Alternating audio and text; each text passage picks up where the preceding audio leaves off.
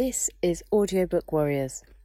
Audiobook Warriors presents an unabridged recording of Manacled by Senlinyu, narrated by Alicia Golding and directed by Prerna Upal. And now, Manacled by Senlinyu, Chapter 2. Hermione? She heard someone breathe. Looking up sharply from her manacles, she saw a head poking through the dividing curtain. She squinted and stared. It was Hannah Abbott. A low gasp of horror escaped Hermione's lips. Hannah only had one eye. Her right eye was staring at Hermione, but her left eye was gone. There was a black, gaping hole in her head as though it had been plucked out. Hannah's hand immediately darted up and covered the left side of her face. "Sorry, it's always awful for people the first time they see it." "What happened?" Hermione forced the words out. She didn't know of any curse that removed eyes in such a manner. There were plenty of blinding hexes, but none with such grotesque results. Umbridge. She popped it out with the tip of her wand when I tried to escape.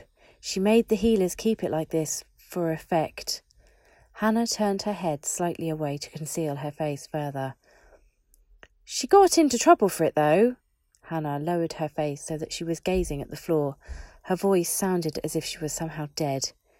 "She normally cuts off fingers now. If you're disrespectful, if you try to get away, if you look at her wrong. Parvati and Angelina, they hardly have any fingers left." Hannah looked hard at Hermione with her remaining eye. "Let your Gryffindor die, Hermione. Don't try to be brave. Don't try to be clever. Just keep your head down. People have been trying to get out for months. Anyone who gets caught gets maimed. Anyone who gets out. It took too many tries before we realised. The manacles we've all got." Hannah raised her own copper-encased wrist. "They've got a trace in them. If you get past the wards, they send the High Reeve and hang the corpse in the Great Hall so that we all have to watch it decay." Hermione felt as though she'd been struck violently in the chest. Her fingers spasmed against the fabric of the blanket covering her. She could barely breathe. "Who?" "Ginny. She was the first body they brought back. We all thought maybe you had actually gotten out because you disappeared. We didn't realise they'd just put you somewhere else." Hannah's voice trailed off, and she stared at Hermione. "You don't even know why they brought you out, do you?" Hermione shook her head. "The guards talk a lot. After the war, we all expected the Dark Lord would start enslaving the Muggles, but it turns out his ranks were more exhausted than we realised. Apparently being immortal makes him patient. He decided that repopulating the ranks of pureblood wizards should be first on his agenda. He personally paired off all the purebloods, made them all get married with orders to start reproducing." Hannah's face was twisted with disdain as she recited this information. Hermione's eyebrows furrowed with surprise. A repopulation effort? The war had dragged on with high casualties given the size of the wizarding population, but Hermione hadn't thought Voldemort would notice, much less care. Arranged marriages weren't exactly uncommon among purebloods, but having them mandated seemed extreme. She wondered how his followers had felt. There were barely any babies. Pureblood fertility rates had been dropping for years. There were a few pregnancies that set everyone abuzz. Most ended up squib and got terminated before the end, or miscarried. Well, Hannah's voice grew bitter. Apparently, facing the extinction of the European wizarding world has opened the Dark Lord's mind somewhat in regard to blood purity. Magic is might, you know. He's decided to start a breeding programme with all these half-blood and muggle-born prisoners he happens to have on hand. Just us girls. Since it's a fate worse than death to have a muggle-born male touch a pure-blood female, we're all to be made to produce babies until our uteruses give out. Hannah looked as sick as Hermione was beginning to feel. "So that's why they finally let you out," said Hannah, gesturing helplessly. "They're using school and medical records to decide which of us are eligible. That healer you were speaking to, she's the head of the whole thing. Apparently she specialises in magical genetics. We're her lab rats. They're checking everyone's fertility." Hannah was crying now. Hermione stared at her, feeling faint with shock. It couldn't be true. It was all just too horribly dystopian. Some nightmare she was dreaming up inside her cell. "We have to get out," Hermione said, in as steady a voice as she could manage. Hannah shook her head. "We can't. Didn't you hear me earlier? Unless you can chop off your hands, you'll never be able to leave with those manacles. They don't even keep the trace here. Angelina lost her pointer finger to find that out. The Dark Lord keeps it personally. That's why whenever anyone gets away, it's always the High Reeve who goes after them." Hannah looked quickly around, tilting her head to get a slightly better view of the floor beyond the privacy curtains. Hermione followed Hannah's gaze. There was nothing there. Who is the High Reeve?" Hermione asked. She didn't remember that title. Hannah looked up. "I don't know. None of us have ever seen him without his mask. Everyone talks about him. He's the Dark Lord's right hand. Voldemort doesn't go out much, so the High Reeve appears instead. They held public executions a few weeks ago. More than 20 people. He killed every single one with the killing curse. He didn't take breaks. He just went straight down the line. No one has even seen the Dark Lord cast that many in a row." "That shouldn't be possible," Hermione said, shaking her head doubtfully. Hannah leaned forward and lowered her voice. "I know, but I've seen the bodies after he catches the runners. He always catches them. McGonagall, Moody, Neville, Dean, Seamus, Professor Sprout, Madame Pomfrey, Flitwick, Oliver Wood. Those are the ones you'd know. There have been more, loads more. The Order members were the ones who tried hardest to get away. They all came back corpses. It's always the killing curse." Hannah hesitated and stared intently at Hermione. "Don't do something stupid, Hermione. I'm not telling you all this so you'll try to escape. I'm trying to warn you. It's hell. You need to be prepared for that, because if you aren't, you're going to walk out there and get maimed, and it won't even mean anything." Hannah seemed about to say something else, but footsteps sounded beyond the curtains. An expression of terror rippled across her face, and the dividing curtain fell as she retreated. The curtain on the other side of Hermione snapped open, and the healer from earlier reappeared looking harried. "The Dark Lord wants to watch your examination himself," the healer said, reaching out and grabbing Hermione's arm forcefully. Hermione tried instinctively to get away. She jerked her arm out of the healer's grip and dropped off the other side of the bed in order to create distance. "Oh, you stupid little witch!" the healer sighed and gestured to someone standing out of Hermione's vision. "Stun her and bring her." 2 guards appeared from behind the curtain and shot 2 successive stunners at Hermione. The first she dodged, but the second nicked her shoulder. She dropped like a stone. When she reawoke, she was strapped down on a table in the dark hall. Her arms and legs were restrained, still twitching from torture. More straps went over her forehead and chin, holding her head in place.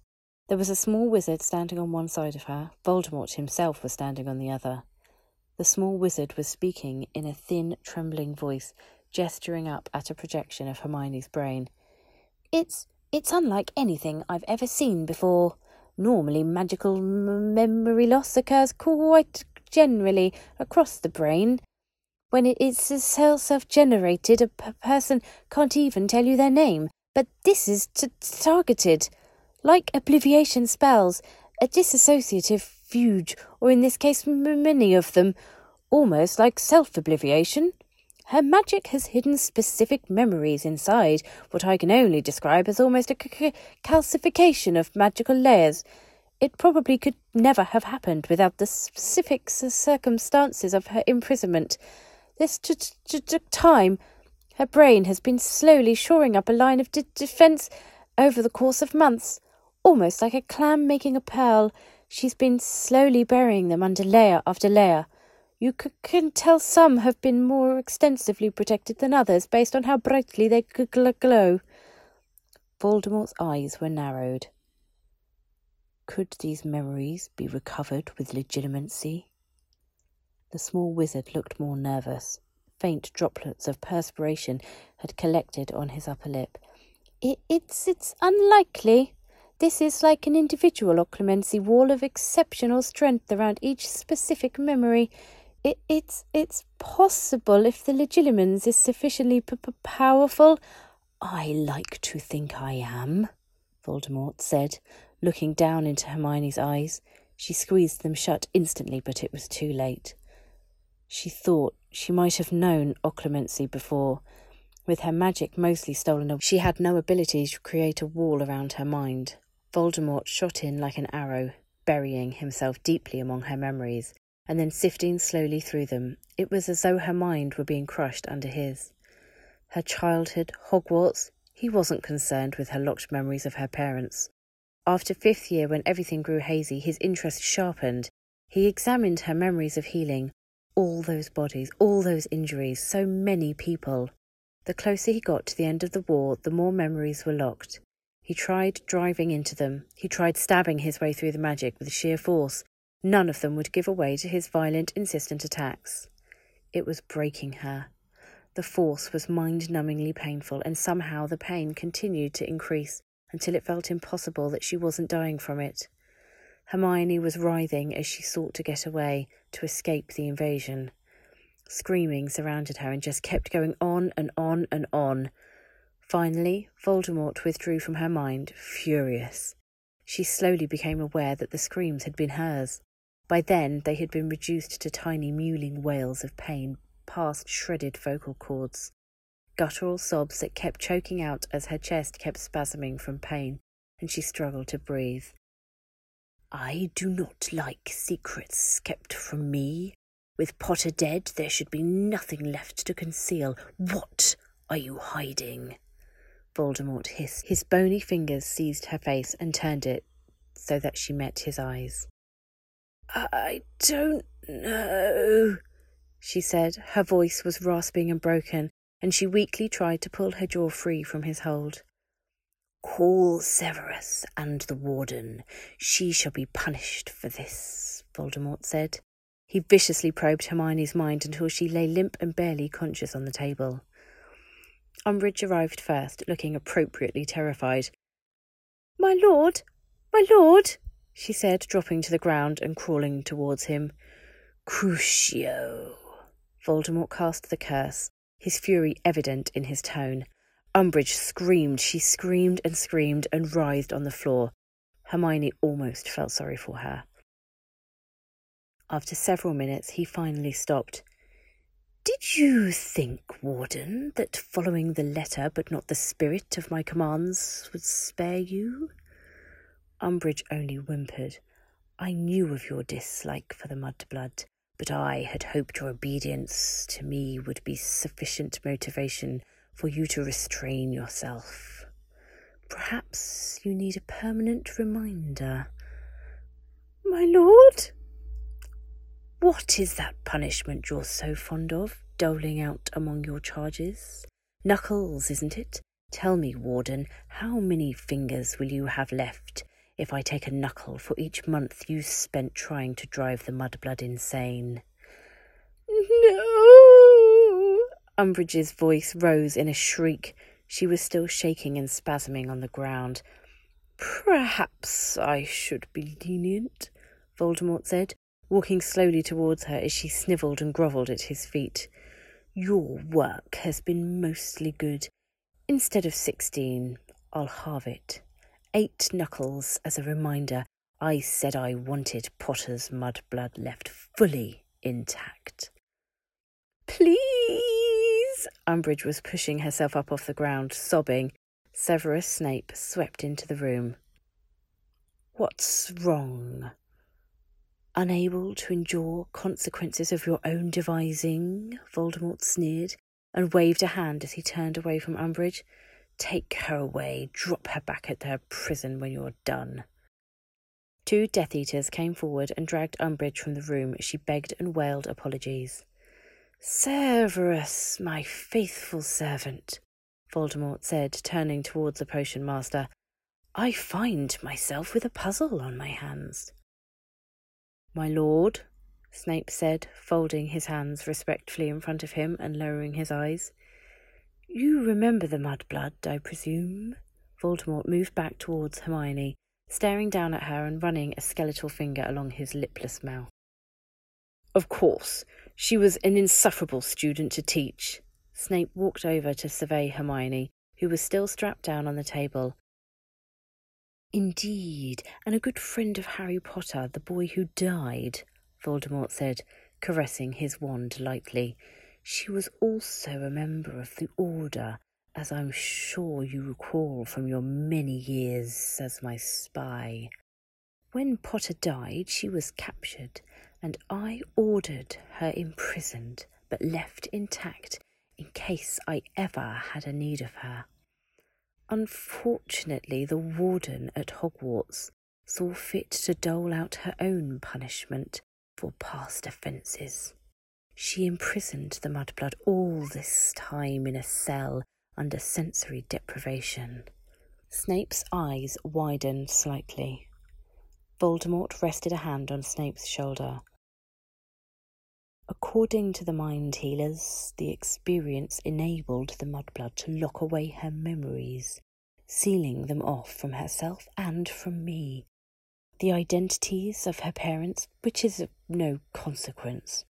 More vitally, a great many memories from the war, particularly near the end.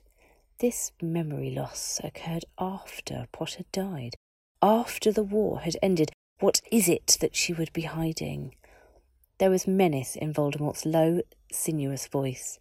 He paused for a moment and then looked down at Hermione. Perhaps, as someone who knew her during that time, you would have some insight into what is missing. Of course, my lord. Hermione found Snape's cold, bottomless eyes peering down at her. She didn't have any strength left to try resisting as he sank into her consciousness. He didn't bother with her early memories. He went directly to the war and swept through the memories quickly but thoroughly. He seemed to have specific categories he pursued: healing, potion brewing, order meetings, research, conversations with Harry and Ron, fighting, the final battle. Whenever Snape came upon a locked memory, he seemed to pause and consider its surroundings before trying to break into it. His invasion was dramatically less traumatic than Voldemort's, but Hermione was still weeping and shuddering by the time he finally slowly withdrew, her hands clenching spasmodically where they were strapped in place. Fascinating, he said, staring down at Hermione with a somewhat conflicted expression. Any insight? Voldemort's hand tightened on Snape's shoulder, and his tone was suspicious. Snape turned from Hermione and lowered his eyes. To be honest, my lord, the Mudblood and I had very little contact during later years of the war. The order meetings I was privy to are all there. The little else I knew of her was that she was kept away from the fighting, acting as a healer and potion mistress. Those memories appear intact. I am at a loss as to what she could be hiding. If the Order had any remaining secrets left, I want to know them, Voldemort said, his scarlet eyes narrowing. Indeed, Snape said, his tone silken and demure. Unfortunately, most of the highly informed Order members are dead now, either during the final battle or from torture or escape attempts. Aside from Miss Granger herself, there is likely no one else still alive carrying the information. Voldemort stared down at Hermione. His red eyes were enraged and calculating as he ran a finger slowly along his mouth. Then he looked sharply over at the mind healer. Is there any way to recover these memories? Voldemort said, his wand hanging from his fingertips with casual menace. Well, that's very difficult to say, the healer paled. It's possible, now that the circumstances causing it have been removed. With time, they may restore themselves. What about torture? I have broken through to obliviated memories with torture in the past. The mind healer looked green. It might work, but there'd be no telling which ones you'd unlock. You might only get a few before she went insane. Voldemort stared speculatively down at Hermione. Then I want her watched carefully by someone who will know the instant they begin to return. Severus, I shall leave her in your charge. Of course, my lord, Snape bowed low. You object? Voldemort, using his wand tip to force Snape upright. He tilted Snape's head back until their eyes met. "Never. Your wish is my command." Snape's collected expression rippled under the scrutiny. "Yet you have objections," Voldemort said, withdrawing his wand and turning back to stare down at Hermione. "I am departing tomorrow for Romania," Snape said, "to investigate the rumours of insubordination we have heard about.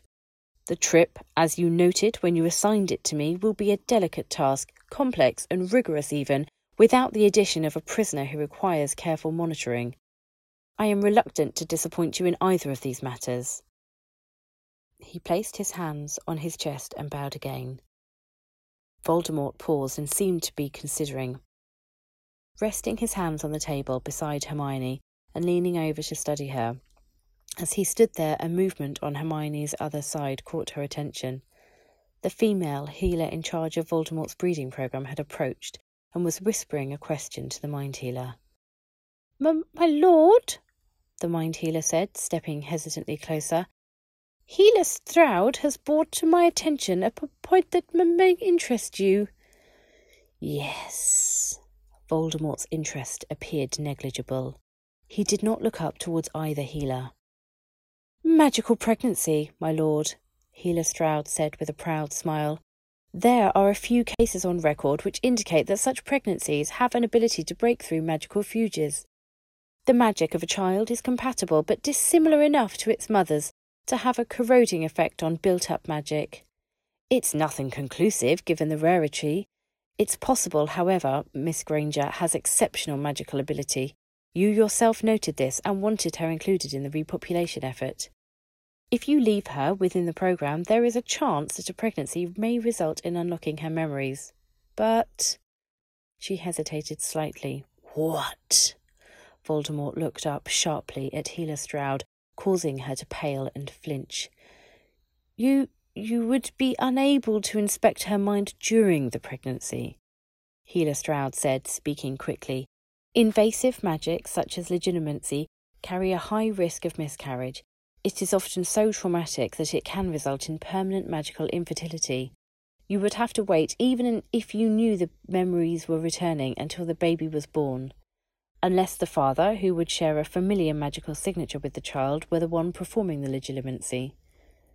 Voldemort stared down at Hermione thoughtfully, his fingers sliding over his chest as though he were soothing an injury. "Severus, my lord, the High Reeve is an exceptional legilimens, is he not?" "Indeed, my lord," Snape said. "His skill is likely to equal my own. You had him trained quite carefully." "His wife has been found magically barren, has she not?" The question was directed towards Healer Stroud. "Yes, my lord," she answered immediately. "Then send the mudblood to the High Reeve. Let him breed and monitor her." Stroud nodded eagerly. "I can have her there in 2 weeks. I want to ensure her condition and have her trained." 2 weeks. Until she is found pregnant, I want her brought in every other month so I can examine her mind personally. "Yes, my lord." "Take her back to Hogwarts, then." Voldemort dismissed them with a wave of his hand.